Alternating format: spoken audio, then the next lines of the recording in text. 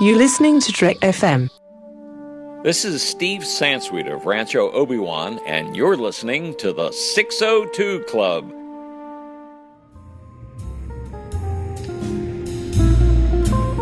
There was a little bar in Mill Valley where all the Starfleet trainees used to go. The 602 Club. You know it? I was there more times than I can remember.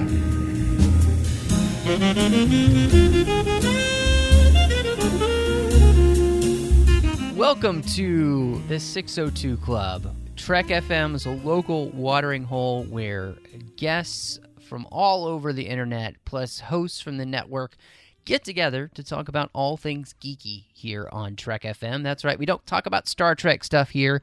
We just talk about everything else that's going on in the geek world. And, you know, I gotta say, it's great to be back. I am wearing my official Trek FM gear from Redbubble. I've got my Word Cloud shirt on, which I wore to the 602 Club because it gets you 50% off drinks from Ruby. So check that out on Redbubble, the Trek FM store. You'll love the stuff. But it's the beginning of the year, and I kind of look forward to this every year because that means that it's time to talk about some Doctor Who. And that means as well for you, if you've listened to this show long enough, you know it's also time to have Andy back. Hi, everyone. Hey, Andy. How was the holiday season, New Year? How's everything going? Good. And it's not quite Christmas without Doctor Who Day. That is true. My wife and I were actually really looking forward to the Doctor Who special, so I'm so excited that we'll get to talk about that together and the rest of the season as well, the season 9. Before we do jump into that, going to remind everybody that, as I said, the 602 Club is part of the Trek FM network, and you can find all of our shows at itunes.com/trekfm. You can also find us online at trek.fm. We have over 20 different shows on the network, special feeds devoted to Star Trek and beyond, not just the new Star Trek film either, too. And so check all of that out. We're at Facebook at facebook.com/trekfm. We're on Twitter at trekfm. We're on Instagram under Trek FM. You can find us all over the place. If you'd like to send us anything email-wise, go to trek.fm/contact. Just choose a show, the 602 Club, and that'll come right to me. We've also got a place you can leave a voicemail. I love getting voicemail from listeners. So look in the sidebar on the show page or go to speakpipe.com/trekfm, and then join us in the Babel Conference, which is our listeners-only discussion group. It's a great place to have a conversation about anything we're talking about and any of the shows here on the network. So check all of those places out. So, Andy, we wrapped up Season 8 with Doctor Who, and I think if I remember correctly, we were generally pleased with Season 8, and we both liked Capaldi as the Doctor by the end of the season. So coming into Season 9, did you have any expectations of what you're kind of hoping to see? Not really. For me, Doctor Who has always been take each episode as itself, because the format of the show can basically reset every episode. You can have one episode that is spectacular and the next episode that can go womp womp. So I always take it as it comes and just hope for the best, really. Yeah, I feel like that I'm semi the same in the sense that, each Doctor Who episode can be, with the greatest things that you see in Doctor Who, or it can be like, or it can just be awful. Sometimes too, seasons have really strong arcs, and sometimes seasons seem more like, a hodgepodge, and I wasn't really sure where we were going to go with this season.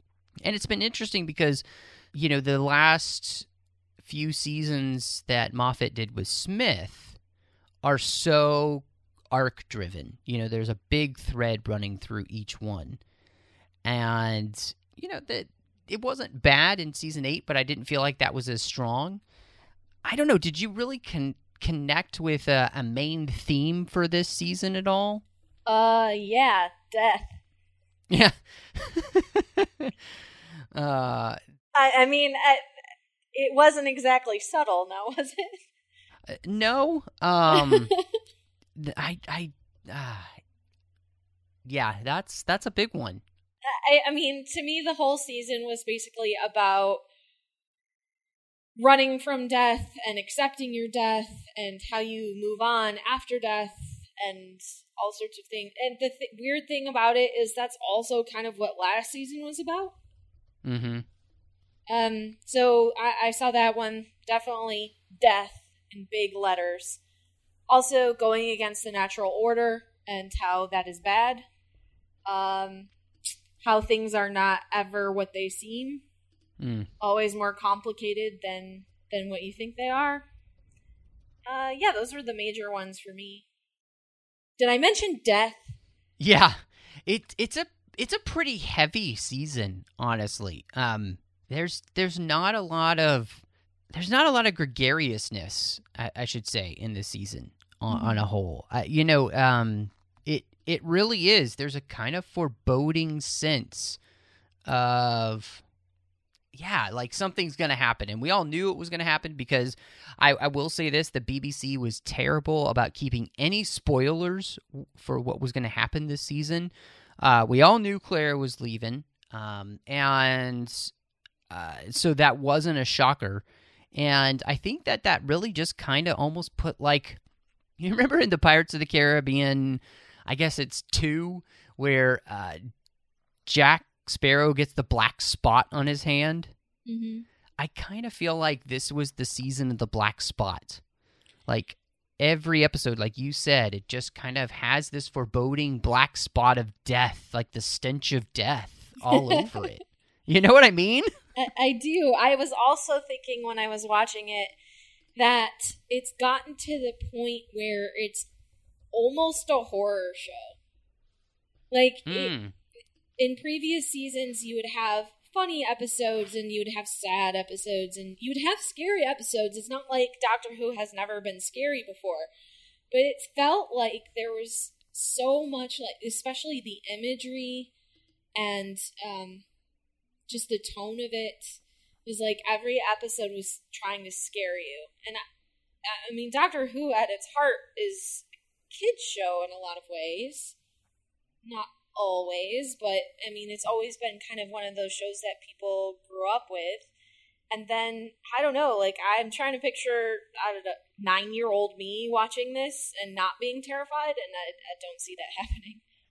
Yeah, no, I'm looking through the list of episodes, and I'm thinking, the girl who died is kind of a classic Doctor Who episode with, the more silly nature to it, with the Vikings.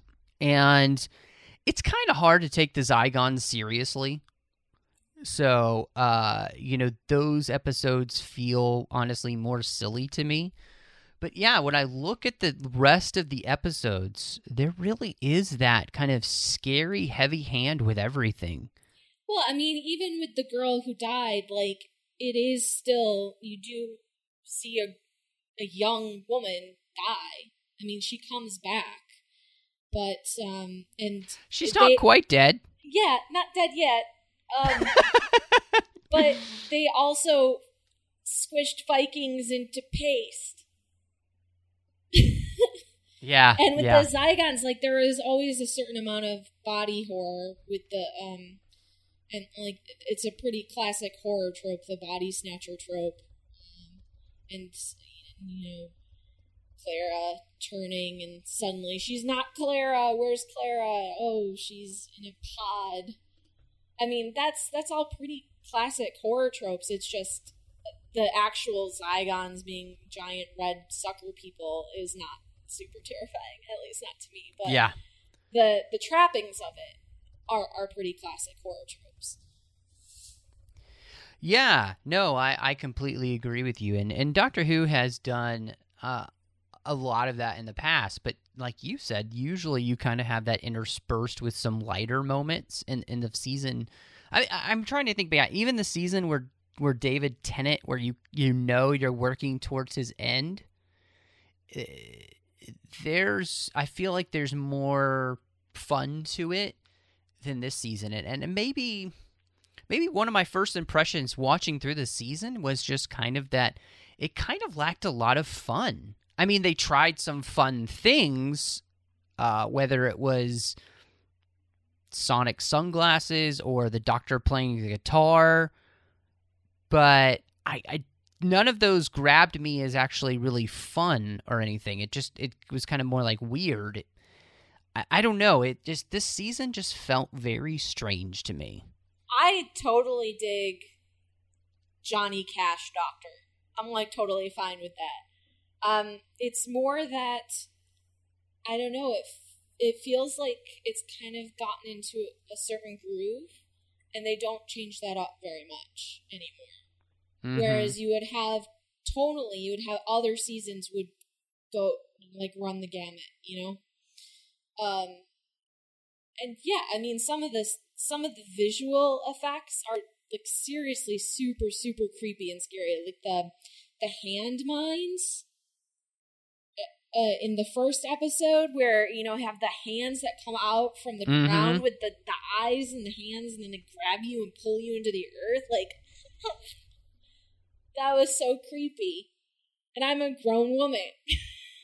No, that was a very Guillermo del Toro moment there. Yeah. You know, with the hands, with the eyes, and yeah, you're right. That was super creepy. So, yeah, it really was. It was a strange season for me, and I'm still kind of having trouble wrapping my brain around the entire season. I haven't had this reaction to a season, I think, of new Doctor Who since, you know, I started watching it through, you know, from Crystal Eccleston on, like this. In fact, I would say the closest I came was Matt Smith's 7th season, because that one was so odd as well, because you had Amy and Roy leaving, and then you had Clara coming on, and there's this kind of very strange divide of that season. Mm-hmm.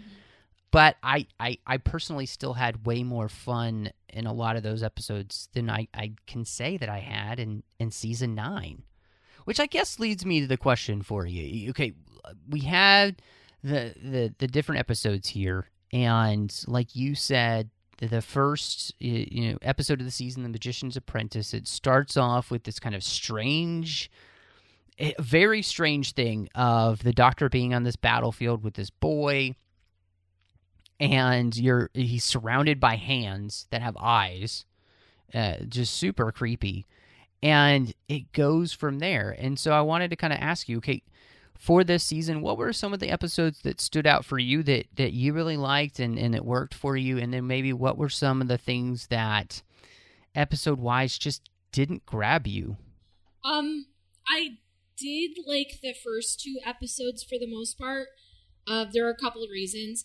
The main number one reason is Missy is still delightful. At least she is. Like Michelle Gomez, whenever she's on screen and she's talking, I am riveted. So that was really fun, and it was kind of fun to see her not so much as an antagonist. So that was cool. And I think we've discussed before that my favorite classic Doctor is actually the first Doctor. And one of my favorite of his stories is the Daleks, which is the first episode that introduces the Daleks and Skaro. And it was cool to me the throwback that they did to that episode. I mean, from the way it was shot and right down to the way that the set was designed and the shapes of the doors and stuff. I thought that was all really cool. It was a nice nod to the original series. And, yeah, I mean, just in general, I thought those 2 were fun together. One thing that I did notice that is kind of interesting is they kind of, the episodes all kind of go together. It's like 2-part episodes. So they're all 2-parters, too, until you get to the one random, which is the Sleep No More. Which I would say is the weakest. Yeah, we'll get to that one. Then I do like The Girl Who Died and The Woman Who Lived. I liked those. But the real standout for me throughout the whole thing was The Husbands of River Song is the only one that really, really stood out to me as, like, really good. Everything else was either I enjoyed watching it or it was fine. Or it was not great. Yeah. Or you were like, this is awful. This is awful. Why am I watching this? Because that's how I felt about Sleep No More. I was just like, when the doctor said, I don't even understand this, I was like, if the doctor doesn't understand something in an episode, that means nobody understands what's happening in the episode. I think, yeah, I mean, Sleep No More to me kind of highlights all of the major flaws of this season, and indeed the flaws of Stephen Moffat as a writer showrunner, in that he plays with the narrative structure so much that you don't trust it at all, and spends so much time trying to do these weird twists to like trick you that you stop caring. Yes. Just overly complicated and like caring more about plot twists than about the emotion of the characters. When I think of like someone being Moffat-y, that is what I think of. And I think that episode is a perfect example. Occasionally he pulls it off, but more often I get annoyed with how overly complex the storylines are. And I just want to see a story about these awesome characters. Like, I don't need you to shock me all the time. And it gets to the point where you're expecting it. Like, well, if they've set this person up as a hero, well, then they're the villain. You know? In the very nature of you trying to keep everything unpredictable becomes predictable. Well, and what's funny is that episode is by Mark Gatiss, who is so wonderfully working on the Sherlock series. And, you know, he plays Mycroft in the series as well. And he is a good writer. But I think you're exactly right that episode is so worried about being clever that it ceases to be clever.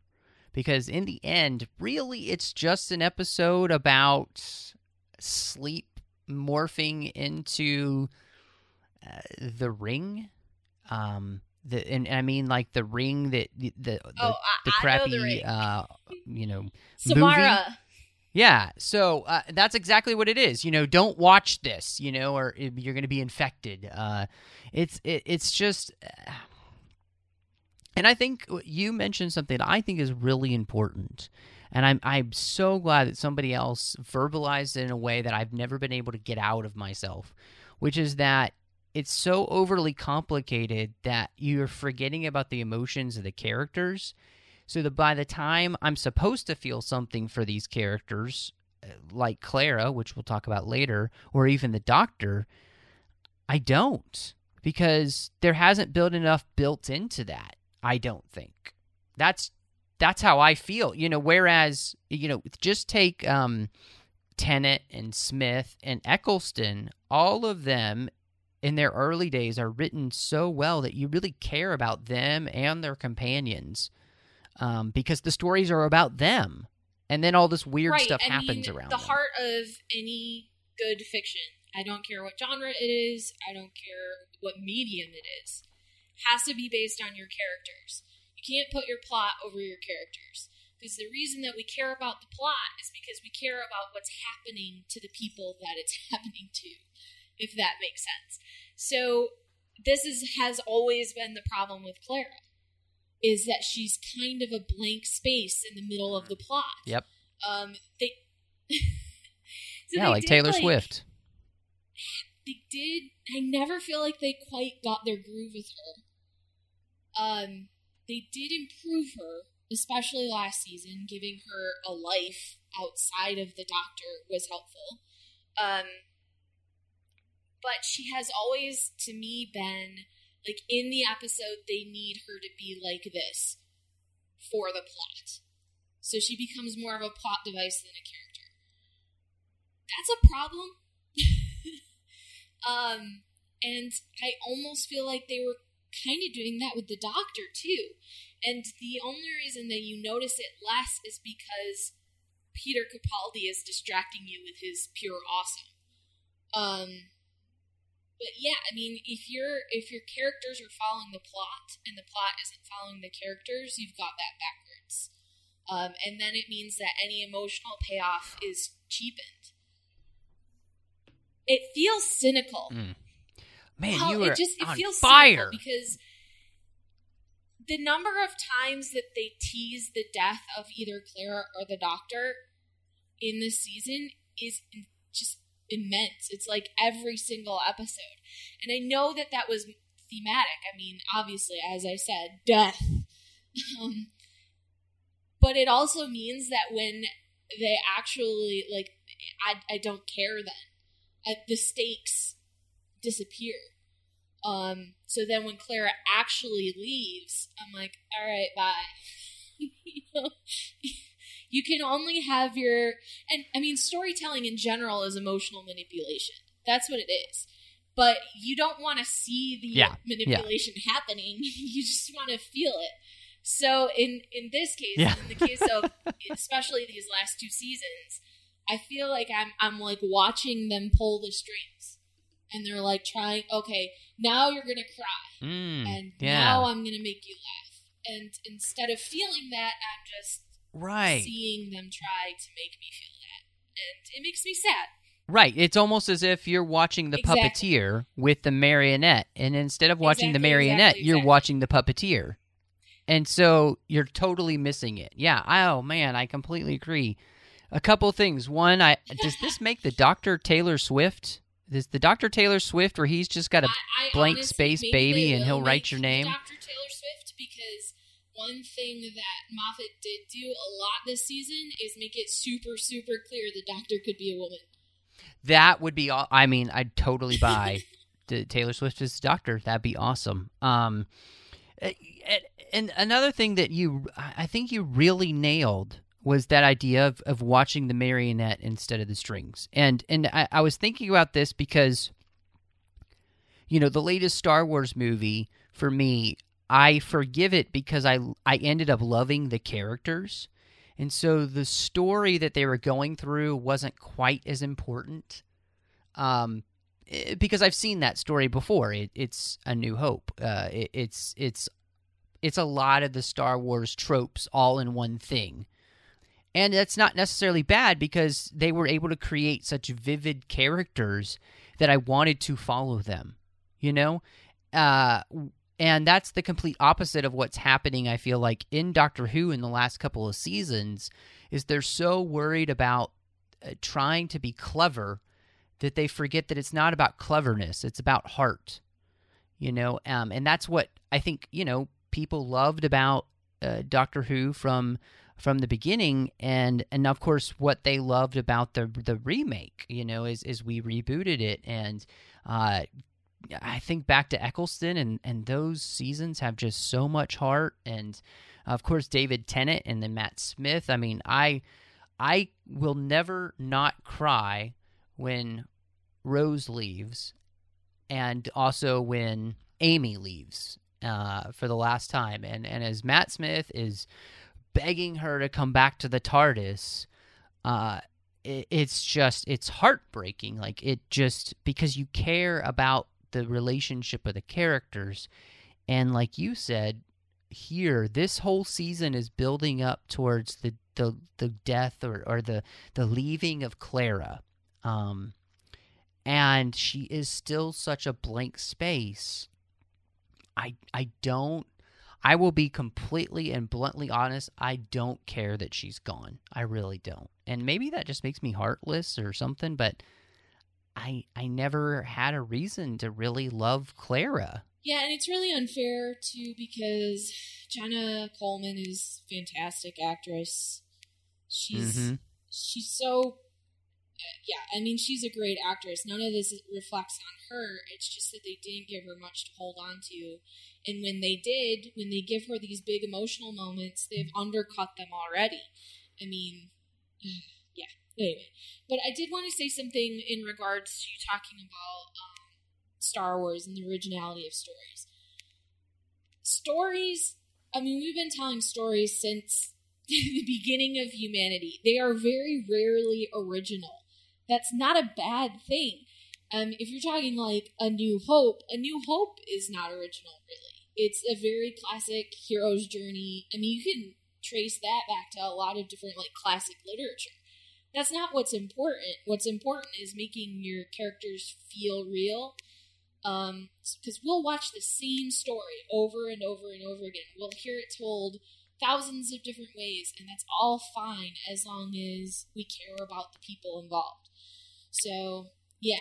No, and I think you're right. I mean, I think what makes things quote unquote feel original is the way that you wrap the story. You know, the way that you find a way to kind of spin it, or any of those things, and that's where, as we were talking about with what they've been doing with Doctor Who, is that they're so worried about the spin or the twist that they're forgetting that it still is about the character first. And where do you want this character to go? What do you want this character to know? What do you want this character to do? You know, who do you want this character to be by the end of the season?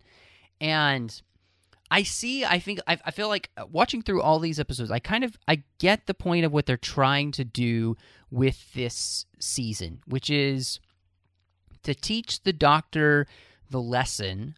And this is, I think, the biggest theme overall, is that he needs a companion that is not like him, that is mortal and that is rooted in the temporal world, because nothing is temporal for the Doctor.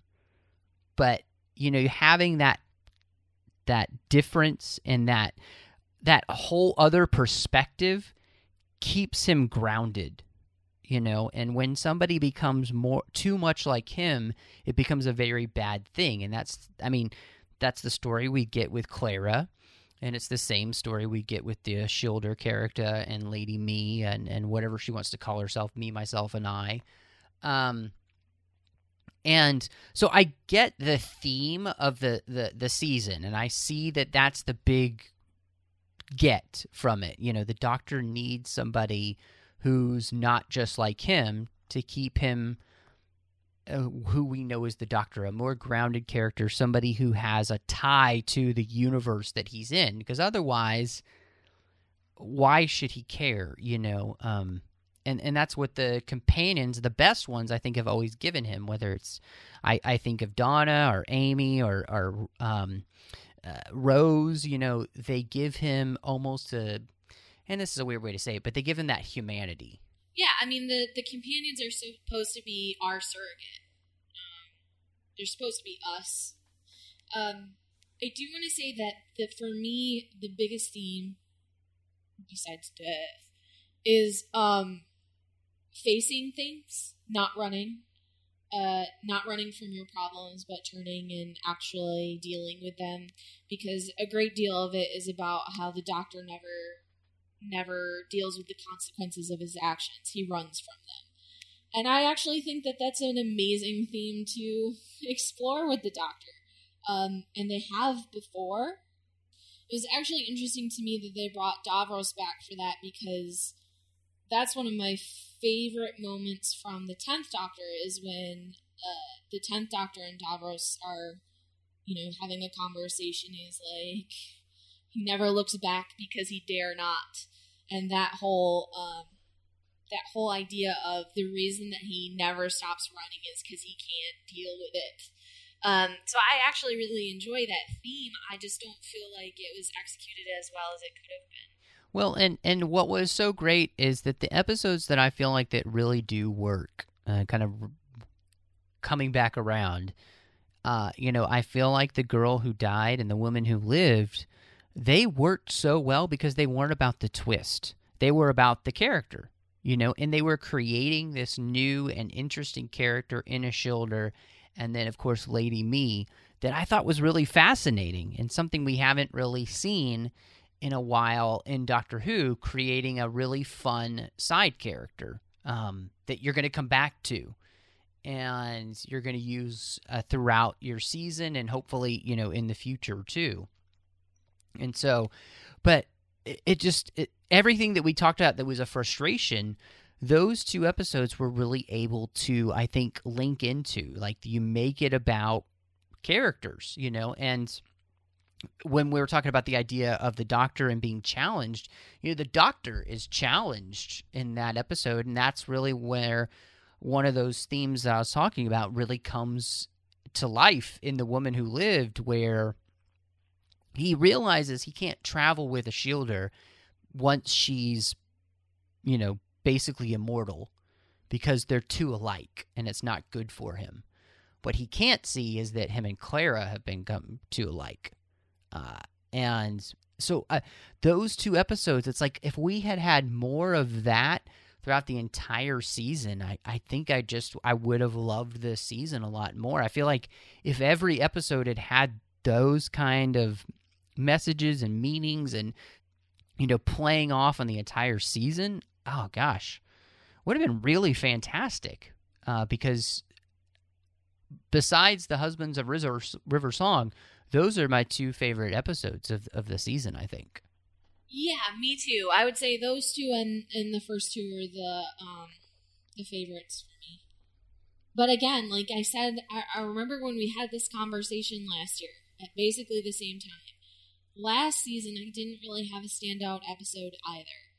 Not one where I was like, that's the one. That's the one that I will rewatch again and again and again. Whereas every other season of Doctor Who, no matter how... Because, there are some, especially Matt Smith's last season, where it was really up and down. But there were still standout episodes that I would put against any other, Where... Yeah, well, it helps that he had the 50th anniversary. Yeah, that's that season. But he also had. For me, I know people don't like it, but like Angels in Manhattan, where he lost Amy and Rory. Let's not talk about his exit because it's not very good. But yeah, there are other standout and interesting episodes that happen during that season.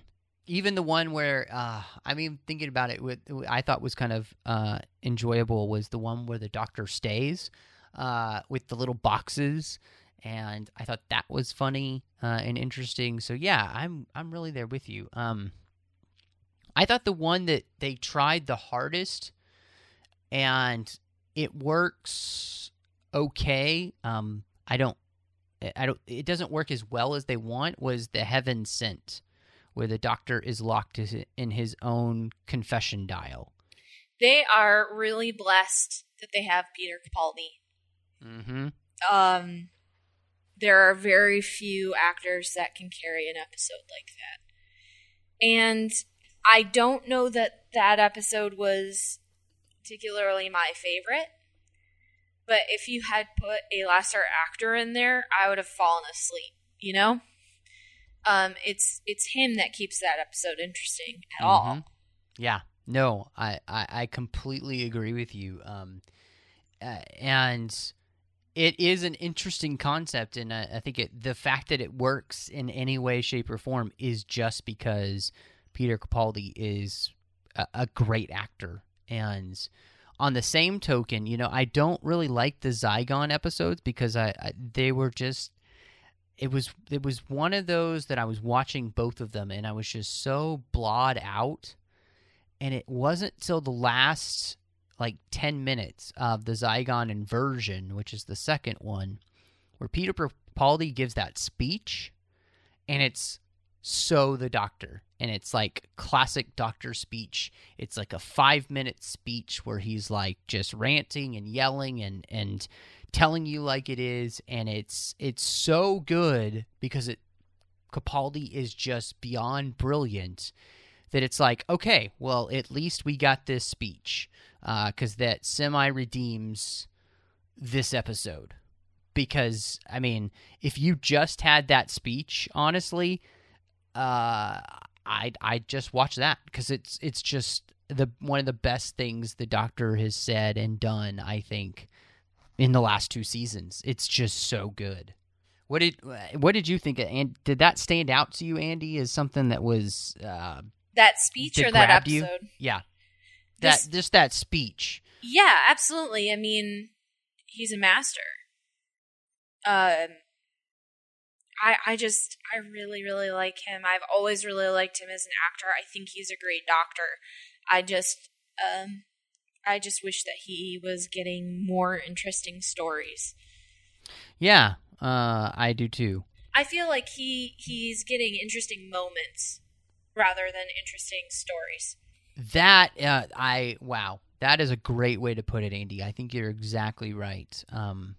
And it's frustrating because when you get a moment like that with Capaldi, you see how much this guy has to offer, and they're not giving it to him consistently, and it's frustrating too because they're giving him the moments, but I just don't feel as connected, unfortunately, to his doctor that I want to. Say, like, I don't love Matt Smith as much as I love Tennant, but it's how I came to love the Doctor as Matt Smith and how he could win me over and make me feel that he's the Doctor and it's not Tennant. He does such a good job of that because of the material they give him. And I like Capaldi. I like him as an actor. I like the moments that he gets, but they're not doing enough, I feel like, to really win me over to him fully. Like, I can't be as invested because he hasn't had the consistency of writing, I feel like, to make him the Doctor. Does that make sense? Do you feel that, or am I out on a limb by myself? Okay. Yeah, absolutely. Let me ask you a question. Do you think that in any given scenario you could predict how the 12th Doctor would react? So if I gave you a hypothetical scenario and you, in your mind, put the 12th Doctor in that scenario, do you think you, with any accuracy, could predict what he would do or say? That is a great question. I don't feel like I know. No, I don't think I could. And now, could you do that with the 10th Doctor? Probably. Yeah. I could probably do that with David. Yeah, that's consistency in character writing. And I and it's a problem. I understand. It is kind of an interesting thing to have the Doctor be more enigmatic, as he has been. Oh, absolutely. It's cool to see a different kind of Doctor. He brings such a different vibe to the character, and I don't want a predictable Doctor. That's not what I want. But I do want to have a characterizations that is consistent enough that I can point to that Doctor and go, that's who he is. Yeah. And I don't feel like I have that as strongly with the 12th Doctor as I did with even the 9th, 10th, and 11th. No, I completely agree with you. Especially, I think Chris Eccleston did a great job with that, and the writing there was just so spot on. The same thing with Tennant. And, for some of the issues that I end up having with Smith's storylines, it's not Smith himself or the work they do early to create him that I have any, Yeah, I mean, the 5th season, which is Matt Smith's first season, I really, really liked. Oh, it's fantastic, yeah. And I think did a lot to cement who he was as a character. So once we got more into the 7th season, which I think is extremely uneven, I still had a sense of who the 11th Doctor was, which is extremely helpful when you're going through patches of uneven plot writing.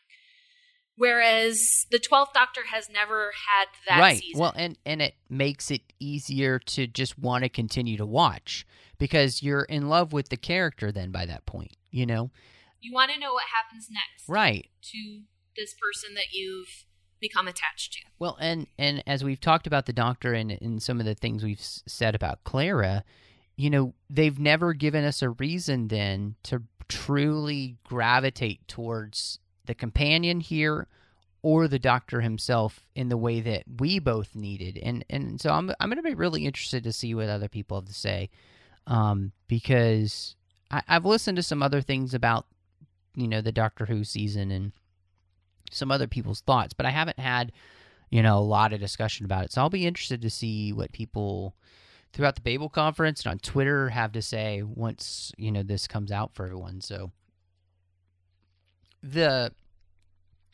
most interesting thing for me was the fact that they did create this Ashildr character, or me. I like that she just calls herself me. And I guess when you're the last being other than a doctor at the end of the entire universe, you can just call yourself me. I feel like the end of the universe has to be a pretty crowded place considering how many times they've gone there. That is true. They do tend to visit the end of the universe a lot. They did it in Tennant's run, and yeah, so... It's like the center of the galaxy for Star Trek. Yeah, there you go. It's not even surrounded by a barrier anymore. Yeah, everybody can just walk in, waltz in, however they want. But what did you end up thinking about her? Maisie Williams, obviously very popular because of her work on Game of Thrones and very well known. How did you end up liking this new character and somebody who ended up being pretty important throughout this season? I liked her. I certainly see why they cast her. They needed a young actress who could portray young while also being hard. And that's exactly what you need for Arya Stark as well. So they definitely cast the right actress for it, especially towards the end when we're supposed to believe that she's, immortal. And she has a kind of world weariness to her and a cynicism that I think works really well for what they were trying to do with her character.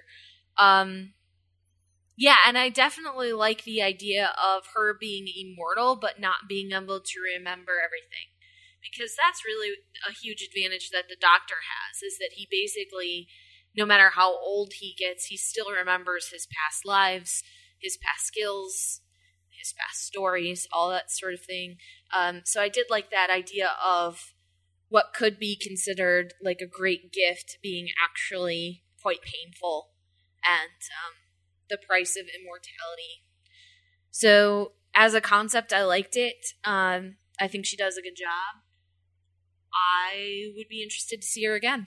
I really loved the idea that they thought about what happens if you make a human immortal, but you don't necessarily change anything about human anatomy in that. And the thought that if a human being lives for so long, their brain can't retain all that information. I thought that was really interesting. And, as big as the brain is as a computer and how much it can hold, that there is a limit to what it can remember. That was a really cool idea. That's great Doctor Who right there, where you're creating a character that's just been, I feel like, so well thought out. With its conception, with what it's going to be, and how it's going to fit into the Doctor Who world, and what's going to make her different than the other immortals that we've seen. So I really liked that. I do think that Maisie Williams was a great choice, especially, in that Woman Who Lived episode. I was really struck by just how well she played against Capaldi. And like you said, she's playing somebody who's hard and cynical and just mean. Like, she doesn't care anymore, and you buy it that she's become that. So I really, really enjoyed that. And, I'm glad that she had some importance for the end of the season, too, that it wasn't something that they just created and then they didn't use again. Because, of course, she plays a huge part in Face the Raven and then as well in Hellbent. So it's a well-done character, and it helps create an interesting through line and somebody that I was kind of interesting to see each time that they were on screen. So for me, that was one of the wins this season. There weren't a ton of wins during the regular season, but that was one of them. And like you said, I'm very interested to see if they will bring her back, because especially where she ends up at the end of the season, it's interesting. So it's an interesting place to be, which I guess we should probably just jump into that because we haven't really talked about it at all. The season ends with, Clara being dead, but not dead. So she's not quite dead, but she's dead. She's basically just frozen in a moment before she died by the Time Lords. And unless she goes back to Gallifrey and they basically unfreeze her from that moment, she'll kind of be alive, but not really alive. And she ends up gallivanting around the universe with me in a TARDIS that looks like a 50s diner. And on the inside looks very much like the original Doctor Who TARDIS, which was pretty awesome, honestly. If there was another win this season, it was seeing the almost original look for the TARDIS, which I loved seeing that. So, I don't know. What did you think? Because we bring Claire at the end, we give her this death and face the Raven, where she has finally played the part of the Doctor, but she has out-tricked herself, and, you know, her life is taken from her. Except for not really. Right, exactly. And this is the problem I have with it, and this is my whole problem with the fact that they use this trick so often. Is I'm just like, I want her to be dead, to be honest. And not even because I don't like the character. I don't dislike the character. I just don't have very strong feelings about her. It's because at some point there has to be consequences, or I will not care. I mean, it started to become a joke how many times Rory died, but this season, like every single episode, for at least 7 episodes, you had somebody who died, or we thought they were going to die and came back. And it just, you just stop caring. Like, there's no stakes. There's, yeah. And I mean, so they found a way to kill her and not kill her. Come on. No. Yeah. Go one way or the other. I mean, that's the whole point of the season, or it should have been. And that's something I liked, is that she faced it. You know, the Doctor's the one who couldn't let go, and she faced it. And then he took that away from her without her permission. And then he was going to take her memories, also without her permission. And then in the end, she's kind of still alive. Yeah, and this the frustrating part is too. I mean, you'd seen it before. I mean, he's going to play the Donna trick on her, where he takes her memories, and then she's able to reverse that. And I think maybe what was a little bit frustrating is nobody has ever been able to outthink the Doctor like this, and maybe that's what makes Clara the impossible girl, is she can impossibly outthink the Doctor. But for me, it fell really flat. Even the episode where she quote unquote dies and she faces the Raven, I'm just cold hearted, and I don't know, but I had no feeling about it whatsoever. And my wife turned to me and she was like, "That was lame." That's what she said. She's like, "That was lame. That's how she's gonna go out. That's lame." And then we both knew she wasn't really dead. Because they've made it extremely clear that death means nothing in this world.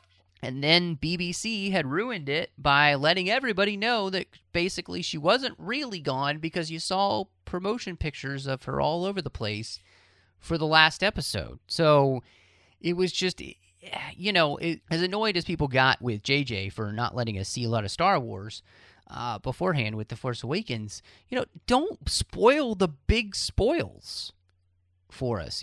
Don't take that away from us, especially in a season like this where maybe if I didn't know Claire wasn't really dead and faced the Raven, I might have felt a little bit differently, but I already know. So, yeah, see, and I hadn't seen any of that. I didn't even know that she was gone for good. Like, I didn't know that this was her last season. I just haven't been paying very much attention to it, to be honest. So, but even then, I didn't care. And I didn't care because I knew without anybody having to tell me that they were going to take it back, because they took back every single major death that they gave us. That's what I mean. Like, you can only pull that trick so many times. And it's not just this season. He's been doing this for years now. He starts an entire season with the Doctor, quote unquote, dying, and then takes it back. Mm-hmm. And I mean, even Amy and Rory, their death is not really a death. It's kind of a death. That one worked a lot better. But it's just that same thing, that same story over and over and over again, where they undermine the importance of what's happening.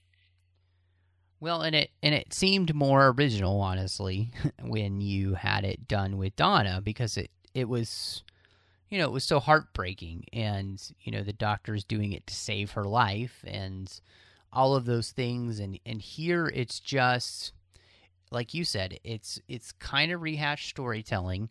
It's been happening too much on the show, and it's taking away what you said earlier, which stories need. They need consequences for actions. And yes, Doctor Who is a time travel story and everything like that. And it was interesting that even for the Doctor, Clara's death was a constant. He couldn't really bring her back to life. Like, she's just fake alive because she doesn't have a heartbeat. Yeah, and but I mean, so what she's is not life? really alive. It's like, what kind of half-life is she actually really living is what I want to know. Right, but I mean, how do you define life, I guess, becomes the problem. Because S.H.I.E.L.D. is also in like a half-life. She doesn't age. She can't die. But, I mean, I don't even know. It really blurs the lines. And like, if you're walking and talking and having adventures, I call that alive. Whether or not you have a heartbeat. Yeah. But I guess the point of it, too, is like, if you don't have a heartbeat, your blood's not pumping, can you actually feel anything, Well, she was crying, so... Well, no, I mean, like, can you feel in your extremities? Like I'm saying, like, your hands, can they feel things? If there's no blood pumping through them, does the rest of your body work the way it's supposed to? I don't know. That's just, it raised a lot of interesting questions for me. It just seemed kind of, like, yeah, S.H.I.E.L.D. has, something that repairs her body systems as they break down and restores them. But she still has every single bodily function. She is alive, in every sense of the word. She just isn't able to remember everything. Clara, it was just a weird thing, and it seems so cheap to the character. And yes, I understand that you spent all of this time making Clara the one who, quote unquote, is the Doctor now, almost. But do we really want that? Do I want another character out there who can just, like, somebody can be so good they can become the Doctor? Like, that doesn't make him special anymore. She also, stole a TARDIS and ran away with it. Yes, she did. Basically, she's the Doctor, and I don't know. It just doesn't work for me, and that's so unfortunate. So, because, like you said, I really like Jenna Coleman as an actress. I think she's really good, and some of the scenes that she's had throughout her seasons have been excellent, especially I think they had done a lot in the last season to kind of rehabilitate her character and make her more of a person. And then they took it all away this season. Like, all the trappings of who she was. She had a relationship. She had a job. We only saw her at her job for a moment this season. Mm-hmm. And then Danny is dead. Like, the only person we actually let stay dead. And, so they, like, gave her a life and then took it away. Yeah, and they took away her life and gave her this weird Doctor half-life, and I don't know. I feel like the whole thing in the end needed more of what we were talking about earlier, is that you needed this, and this is the problem I had with Clara from the very beginning, is Clara was a trope, a token, a thing. She was never a real character.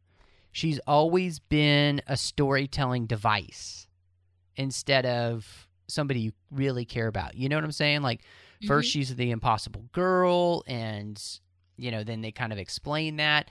but you still, I mean, even my wife said, when in that episode in the beginning, the witch's familiar, where she's in the Dalek, my wife was like, oh, they're finally going to explain how she was in the Dalek and why she was there. But then, no, they don't. Well, that's because, and this is more of the overall flaws, is their mythology doesn't even hold up to itself because it's so overly complicated that you can't keep track of it. Mm-hmm. And then they do things for the spectacle, but then never tie them off. Yeah. For instance, Clara and Ashilda are apparently in a TARDIS somewhere. Are they ever going to come back? Are they really going to go to Gallifrey? Is she really going to die? I mean, they don't actually tell us. It's just left up in the air.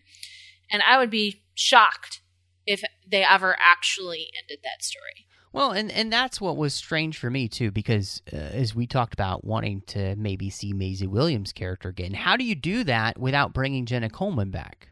Because they're inextricably linked now. Like, they're riding around the galaxy together.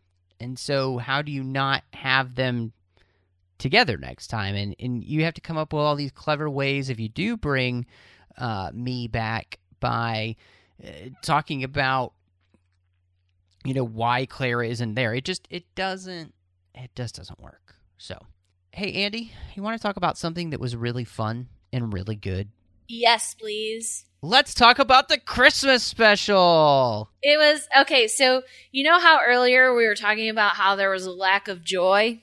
Yes. I feel like they took all of the joy and put it in one episode. Yes, they did. And you know why? Because River's back. Yeah, I mean, I don't know. Like the fun was here for the first time. I mean, just the running around and doing silly things and all of the joking, and oh my goodness, they have never had better chemistry. I mean, we got to see River Song play against two other doctors, but I have to say, her and 12, they play off each other so well, it's not even funny.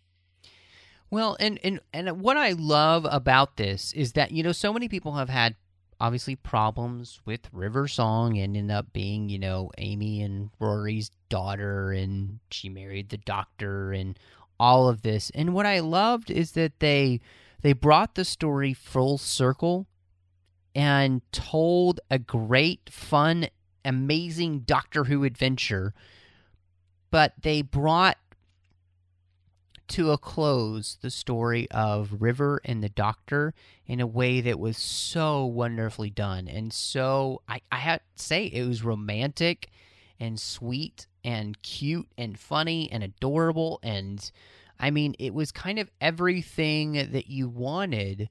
And I feel like for all those people who may have not liked her character and been frustrated with the convoluted nature of who she was and all that, this really, I think, brought back kind of the heart of River, especially the first time you met her and who you kind of knew she would become when she met Ten. And this does such a great job for setting up wanting to go back to the library episodes now. Yeah, absolutely. Because that's where her story ends, and then that makes so much sense. I mean, they're just connecting all these dots in a beautiful, wonderful way that they haven't been doing for 2 seasons that we were just complaining about. But this is wonderful Doctor Who. I mean, I'm compelled to want to go back and watch old stories because now I have an even better understanding of it because of what you wrote. This is where I know that Moffat can be a genius still. Oh, yeah, absolutely. I have numerous complaints, and I've articulated many of them in the last hour, about Stephen Moffat as a writer in general, but he has written some of the best, most enduring Doctor Who episodes of all time, and he will always be the person that did that.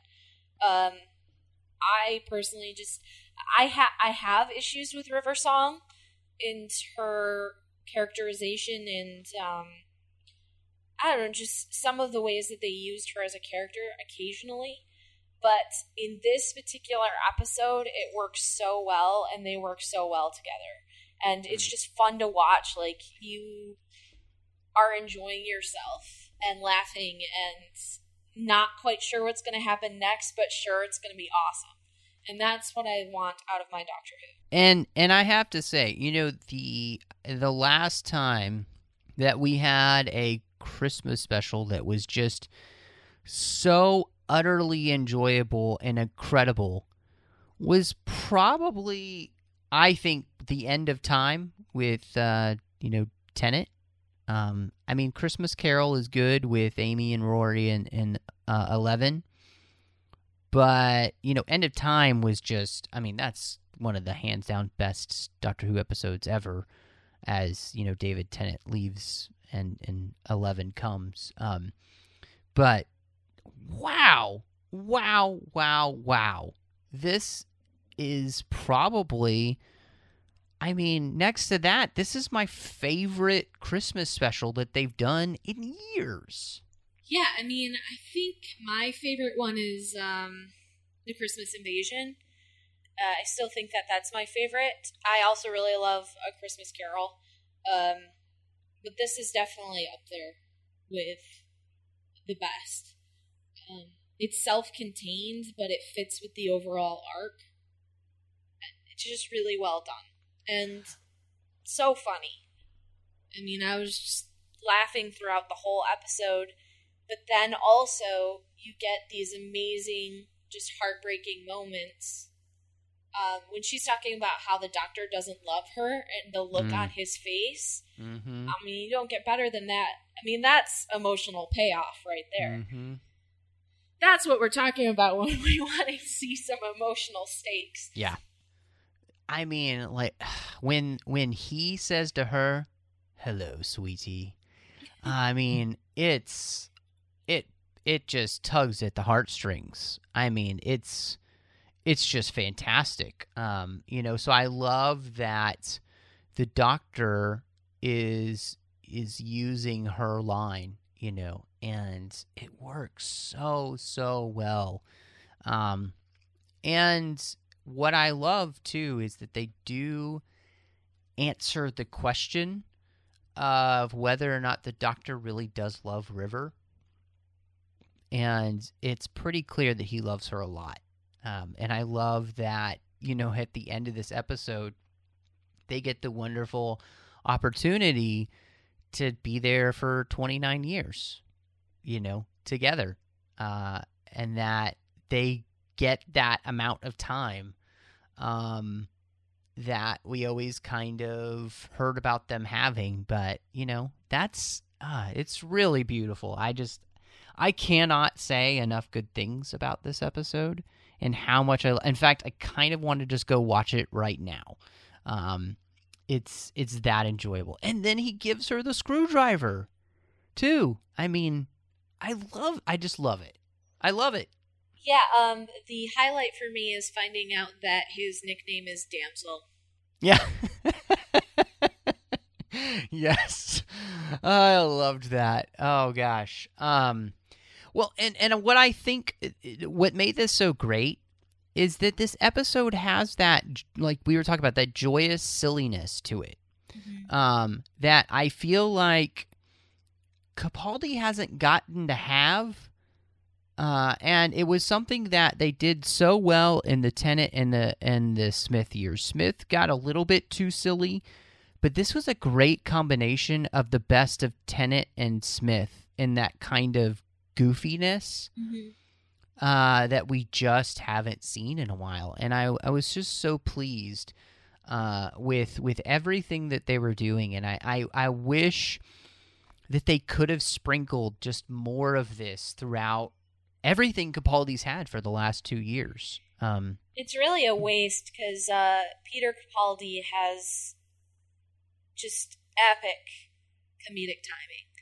And yeah, he does. If Doctor Who is the only thing you've seen Peter Capaldi in, drop everything and start looking up some of his other work, because he's a great actor and he's hysterically funny. And he's done some really great comedy work as well. So I would love to see more humor from him, because he does do the drama and the sadness quite well. But he's just, I mean, if you haven't seen The Thick of It, go and see The Thick of It. Stop everything, drop everything, and go watch it.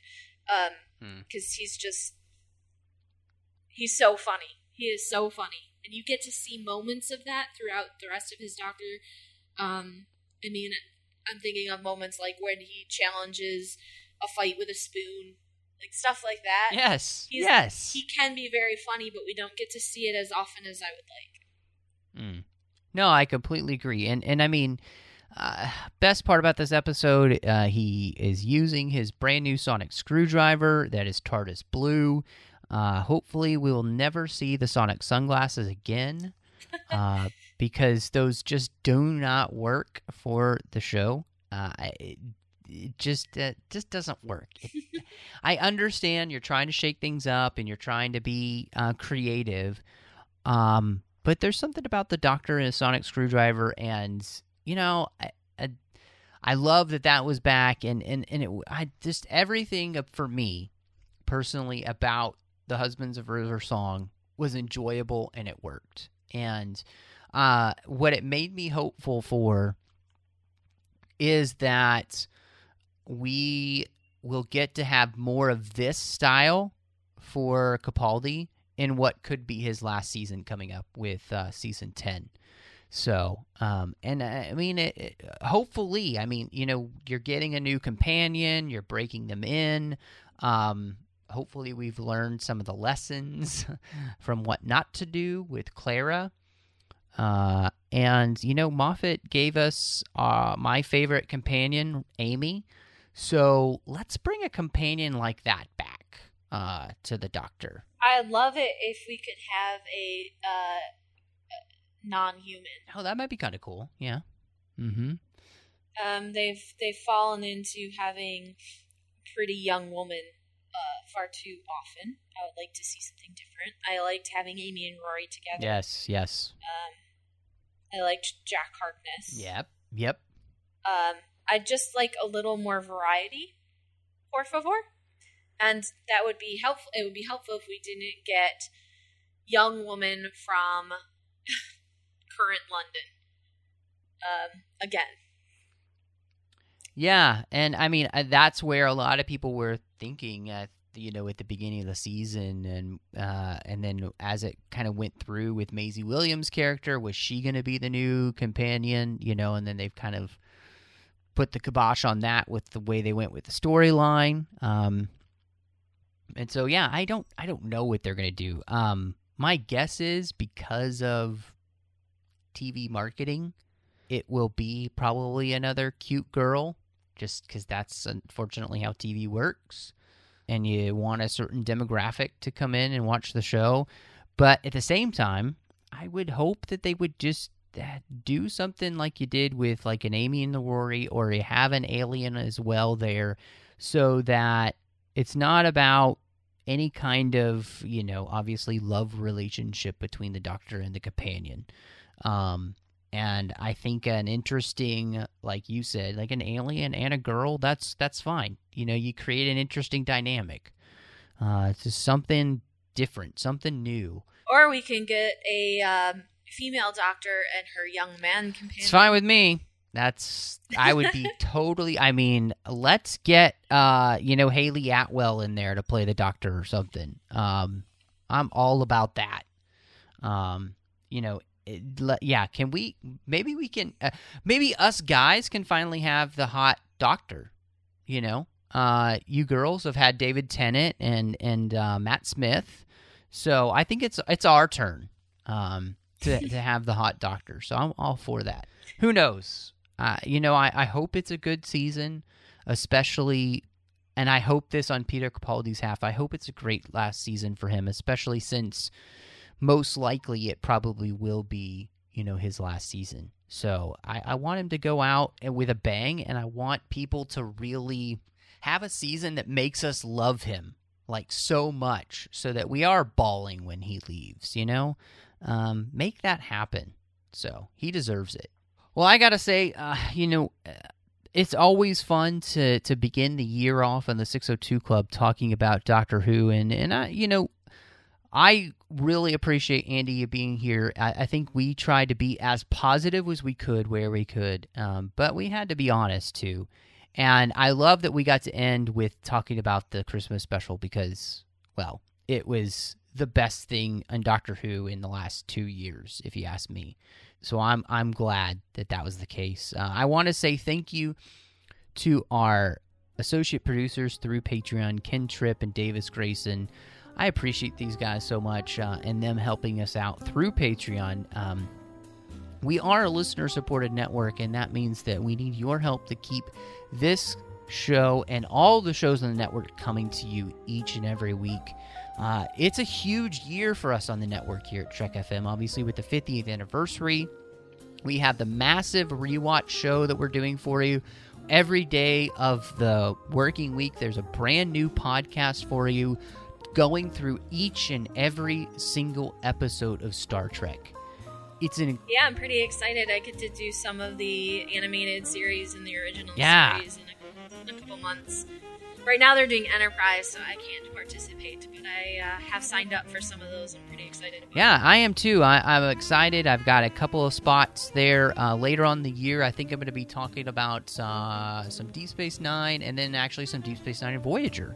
So a little bit different for me. I'm really excited to do this. And we need your help through patreon.com/TrekFM to make sure that all of this content keeps coming to you and to do it in the way that we do it with the best quality that we can make it, sound-wise and everything else, and to try and keep it as ad-free as possible for you guys. So you just get to listen to great content. So go to patreon.com/TrekFM and see how you can be part of the team. Andy, this is so much fun. I'm so glad. We're kicking off the year in the 602 Club right with Doctor Who. We've got an amazing year coming up. We're going to be covering things from Marvel, DC. We're going to be covering Harry Potter. We're going to be covering Lord of the Rings. We're going to cover some more Bond. We're going to cover all sorts of incredible... We're going to go old school. We're going to go like Dune and things like that. I promise I'm going to... Behind the scenes, like, all the hosts are fighting over who gets to talk about That is true. That is actually happening. There's going to be like a cage fight. And we're going to have some people on shows that you've never heard on the 602 Club coming up. Charlene Schmidt is going to be on the show soon. Talking... Yeah, so... and I'm trying to mix it up, too. And I'm trying to be very good about... doing a little bit better about trying to get as many different hosts from different places to talk about as many different things as possible for you guys to continue to make this show as interesting as possible. So I'm so excited. I'm glad we got a chance to do this, Andy, and make sure, let everyone know where they can find you online and on the network, and how they can contact you about maybe their Doctor Who love or anything revolving around the network or the show you do or your own rewatch of Star Trek. Sure. On the network, you can find me as a co-host of Women at War, where 4 women talk about women on Star Trek. You can also find me on Twitter at FirstTimeTrek, where I am live tweeting my first time watching Star Trek. I am at DS9 now, and I've fallen off the wagon again, but I promise I will be getting back to watching it this weekend. I have planned. That's the easiest way to find me, Twitter. Well, I'm so glad you're here. You'll definitely be back throughout this year. I know that we're going to get you at least on one of the Harry Potter episodes. Plus, we've got, honestly, guys, we got Marvel coming up for you guys, too. I just heard when they're going to be releasing the second season of Daredevil coming up in March, so we'll talk about that. There's just so much going on, so...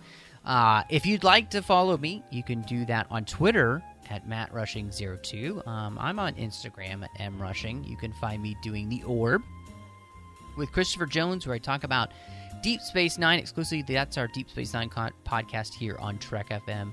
I do Literary Treks with Dan, where we talk about the books and the comics of Star Trek. We interview the authors. It's so much fun, so make sure you check that out. And then I do have my own personal blog at 42alifeinbetween.wordpress.com. Well, thank you so much for joining us. And y'all come back now, you hear?